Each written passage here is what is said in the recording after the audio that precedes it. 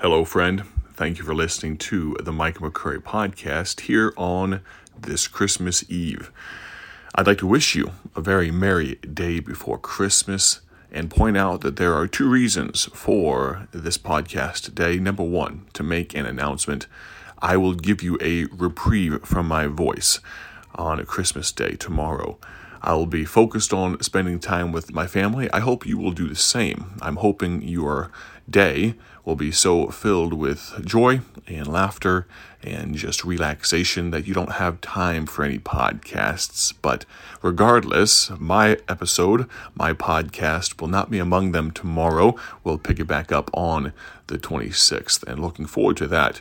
The second reason is this, just one more small reminder about the great and glorious gift that we were given in the person of Jesus Christ.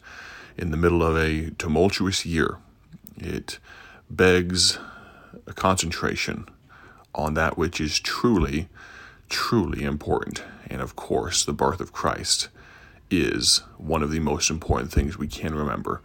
And so, as we go into Christmas Day, remember why we do what we do and who we do it for.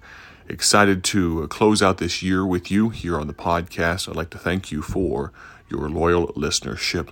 God bless. Have a great day.